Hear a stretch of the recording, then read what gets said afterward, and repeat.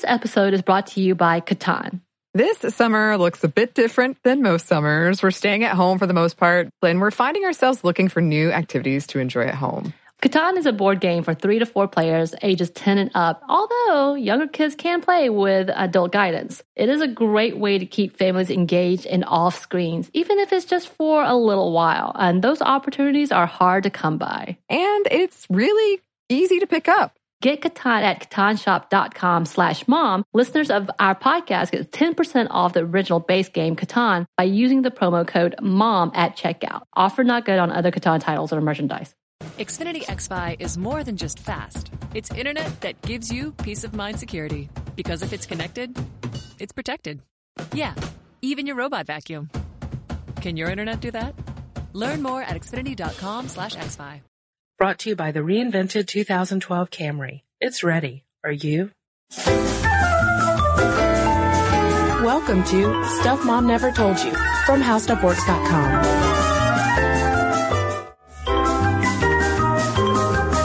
Hello and welcome to the podcast. This is Molly. And I'm Kristen. Kristen, we have discussed siblings before. Yes. We did a very big podcast on birth order. Mm-hmm. And we have heard from lots of our listeners about whether they think birth order makes any difference, no difference.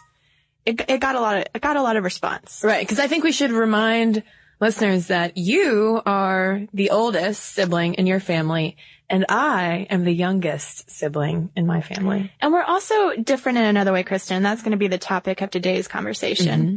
I am the oldest of 3, but my younger siblings are both brothers. Right. I have 2 younger brothers, no sisters. Whereas you've got like a mixed bag over there. We've got quite a brood. The party pack. Yes, I am the youngest of 5, count 'em folks, and 5 with 2 brothers and 2 sisters. And this is really going to provide a lot of insight, I think, because today's topic is, does a sister make you happier? Mm-hmm. And we didn't pull this topic out of thin air. No. There are a ton of new studies and headlines coming out left and right about how sisters are the bomb.com. Oh. To throw out a golden oldie. That is a golden oldie. How time flies. That study after study is showing that people with sisters are happier than those with brothers. Mm-hmm. Not necessarily than those with only children. It all comes out in the wash somehow. So we're going to kind of dive into this research and see what we can find out about the gender makeup of your family.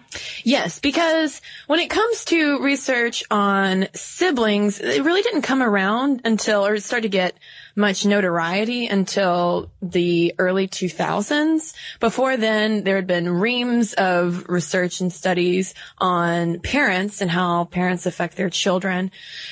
But when it came to siblings, it's kind of a newer research focus.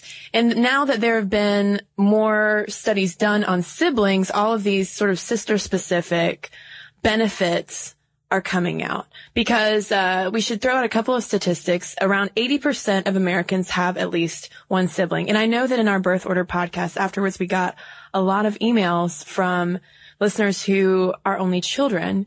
And we don't want only children to feel left out in this conversation. So we do have some points to make about you folks as well.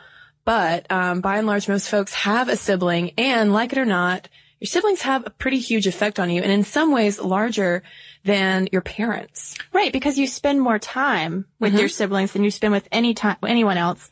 They've done, studies where they follow the kids around, and they realize that by and large, siblings are your main companions, and they're also the ones who are going to be there throughout your entire life pretty much. Mm-hmm. Parents at some point die, and you meet a spouse midway through your life, let's say. That sibling is the one who saw you maybe from the time you were born to the very end. Mm-hmm. Now, we should say before we get into sisters that sibling research indicates that by and large, especially having a positive relationship with a sibling, whether it's a brother or a sister, no surprise here, has a positive impact on you. For instance, there was a survey of men that kind of tracked them throughout their lives, and basically the ones who were doing the best at age 65 had a close relationship with a brother or a sister. And then in another survey from Duke University, they looked at sibling relationships of a group of people over 65, and the majority felt strong ties toward their siblings and would be expected to either provide support in difficult times for their siblings or vice versa, call their siblings when times were tough for them. So even later in life, we have these strong sibling relationships. But then when you start to break down between brothers and sisters and how we affect each other differently, there are some variations. That's right. Let's jump to a study from Brigham Young University. It's the newest one that's come out and one that's getting a lot of press coverage right now. And it's all about how adolescents who have a sister, so this is a much different time period than the people who are over 65, those other studies you were citing. These are specifically 10-year-olds to 14-year-olds they were looking at. They are less likely to report such feelings as, I am unhappy, sad, or depressed, and I feel like no one loves me. So they're really showing that these sisters do something to the self-esteem of these 10 to 14-year-olds, regardless of their gender. They can be boys or girls, but having that sister is the key factor. Mm-hmm.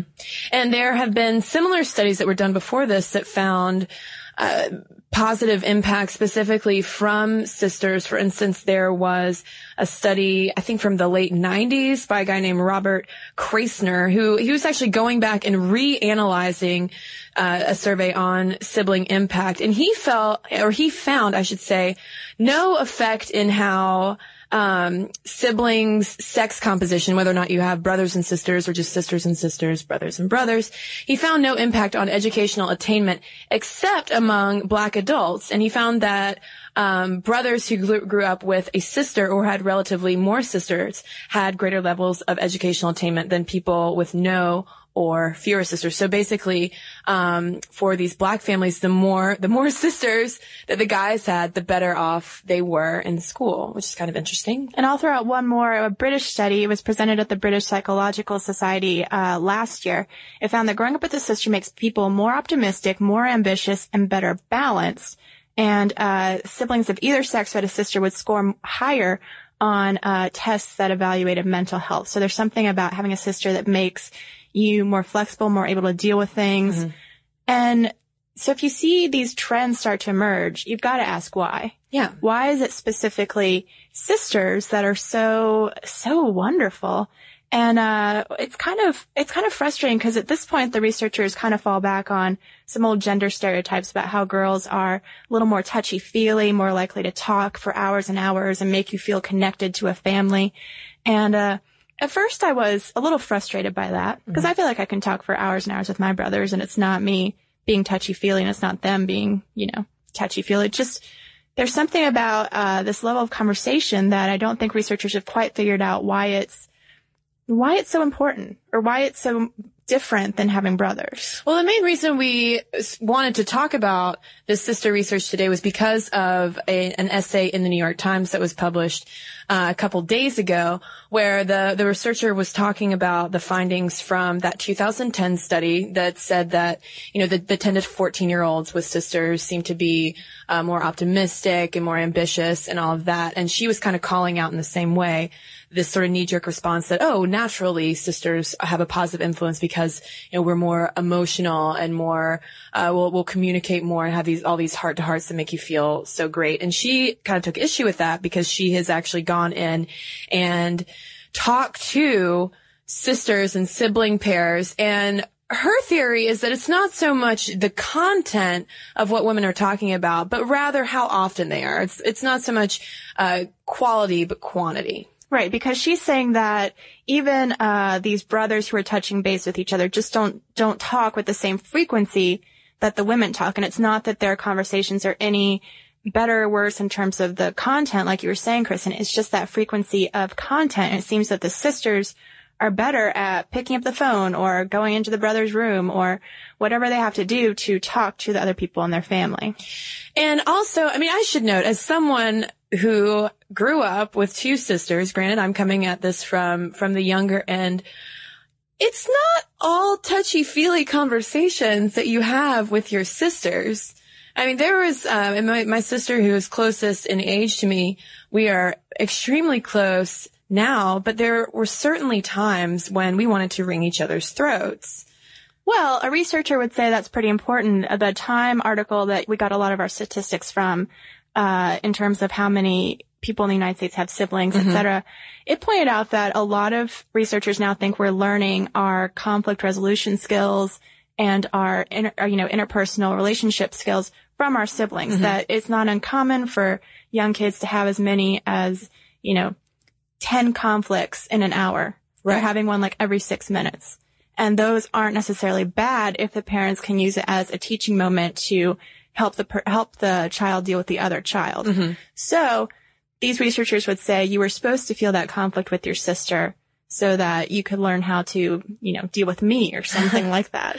Well, it's interesting coming at this from an adult perspective as well, and thinking about the interactions that I've had with my brothers and with my sisters, because one thing that comes up a lot in all of the sibling research is how much we tend to mirror our siblings, and also how much we tend to sort of disassociate ourselves with our siblings in a process that is termed de-identification. Because on the one hand, you have all of these findings talking about all these positive benefits. There was one finding saying that brothers have a positive impact on the number of good deeds that kids will have. That's actually stronger than a parent's influence on kids. But at the same time, there have been surveys finding, for instance, that younger sisters who have an older sister who's pregnant are 4 to 6 times more likely to also become pregnant at some point. But then you also have surveys too saying that in a de-identification kind of way, the younger siblings who have, say, older siblings who have a drug problem or a drinking problem tend to follow the straight and narrow a little bit more. Well, I think it's a nice way for researchers to kind of cover their behinds, because, either yes, the sibling is modeling after the older one,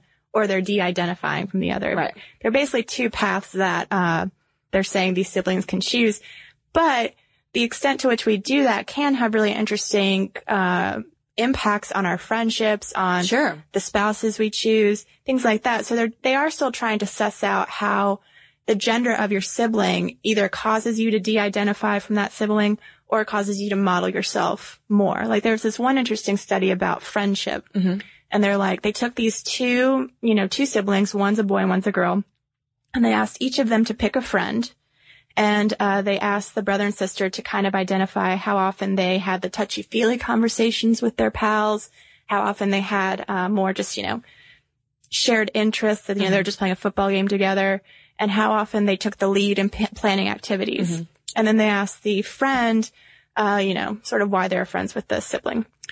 What they found was that when there was a brother who had an older sister, that brother was more likely to seek out the most masculine friends you could find, the shared interest ones, no touchy-feely conversations at all.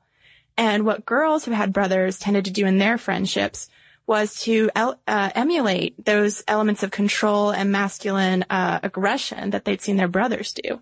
But the brothers never seemed to learn that touchy-feely aspect of interpersonal relationships. Well, I guess that I could relate, as the younger sibling, I guess that I could relate to picking up those sort of tactics from my older brothers. But as the older sister to 2 younger brothers, I mean, how do you think that those findings about the brothers looking for the more masculine friends might come about? I can't think of a specific example. I was more struck by places where the research made it look bad for me, because I guess I'm looking out for number one. Yeah. So let's jump to another study really quick that found that if parents break up, the families that have sisters do better. Sure. But only children do better than a sister who only has brothers. So if my parents had gotten divorced, which they didn't, then I would have been, in turmoil because I wouldn't have had the touchy-feely sister to talk to. Whereas my brothers would have had me to do all the work. It would have been really hard for me. And that's why we wanted to make that point earlier about only children, because yes, they are left out of a lot of this kind of research, but when they're included, they do sort of fall into a middle ground, because studies show that while no, they don't have siblings to build all of these kind of conflict-ridden and yet healthy relationships with brothers and sisters, but they make a stronger effort to build up the friendships, to build up the social support. So in a way, they are at an advantage if, say, like you said, if parents get divorced or if, say, you lose a sibling as you age. I mean, only children are a little bit more prepared maybe for adulthood in that way. Which I think, is kind of the lesson we can start to take from some of this sibling research is just the places you have to work a little bit harder to get the same benefits as others. Like the way I read some of these studies, not having a sister, of all the benefits of a sister, it seems like what I have to do is just work harder to reach out to female friends who can take on that role, or work harder to be the one who reaches out to my brothers, whereas brothers could read these studies and maybe think, I need to be the one who reaches out more to my family members. Remember, it's quantity, not quality. Like, you don't have to have anything to say is what's kind of the weird thing. And the challenging thing, too, to take away with all of these varied research findings, because they are kind of all over the place when you start to list them all out, is the fact that, yes, birth order makes a big difference. I think that I learned from my siblings as the youngest in a different way that you maybe learned from your siblings as the oldest. And also, every family is different, and also every child's experience within a family is its own sort of micro environment, depending on the type of favoritism that parents might display, the type of conflict that parents might also display in front of kids, how they work on conflict resolution between children. I mean, there's so many factors that can influence your relationship with your siblings. Yeah, and we talked about that in the birth order podcast because, people will hear this and everyone will think they're the exception. I was reading about how sisters make people happier. I was like, I got brothers. They make me plenty happy. This is bunk. And I think that realizing that all of these studies have to have an asterisk by them. Right. Yeah, I mean, I just don't think you can boil down family dynamics to all these studies. But again, I think trying to suss out what sisters can do in a family and what they might do naturally, can be kind of cool to take as a lesson. Sure, because that is one theme. There have now been enough studies finding these positive benefits of sisters, whether it's, emotional support or just someone to talk to or whatever, even someone to fight with and practice all of that conflict resolution. Sisters do play a very special role in families. Not to say I would hate for my brothers to listen to this and think that I am in any way dissing their influence on me. Because, I think that they provided plenty of unique benefits for me as well in terms of socialization, conflict resolution, and all of that. But I'm pretty proud to learn that sisters are kind of where it's at. Well, I guess, maybe I'm providing a valuable service for my brother, and I never wanted a sister growing up, to be perfectly honest, because some of the stereotypes about them are that they're so catty and jealous, stealing your clothes. How many sitcoms did I watch where the sister stole the other sister's clothes? That I can tell you that absolutely happened in my household. I wanted no part of that. Yeah. Well, I think we've said all that we can say about sisters. I think it's time to turn it over to our wonderful listeners and see what they think. Sisters positive, negative. I mean, I'm sure that the responses are going to be all over the place. So I can't wait to see what folks out there think from their own experience. And also, only children, chime in. I mean, are you glad that you kind of missed out on the whole sibling dynamic? Was it nice to have just all of that attention paid to number one? There were times when, I kind of wish that I had been the only child. So let us know what you think. You can send us an email at momstuff@howstuffworks.com. And also you can share it on our Facebook page. But in the meantime, let's read a couple emails. I have one here from Brittany, and it's about the Adult Acne podcast.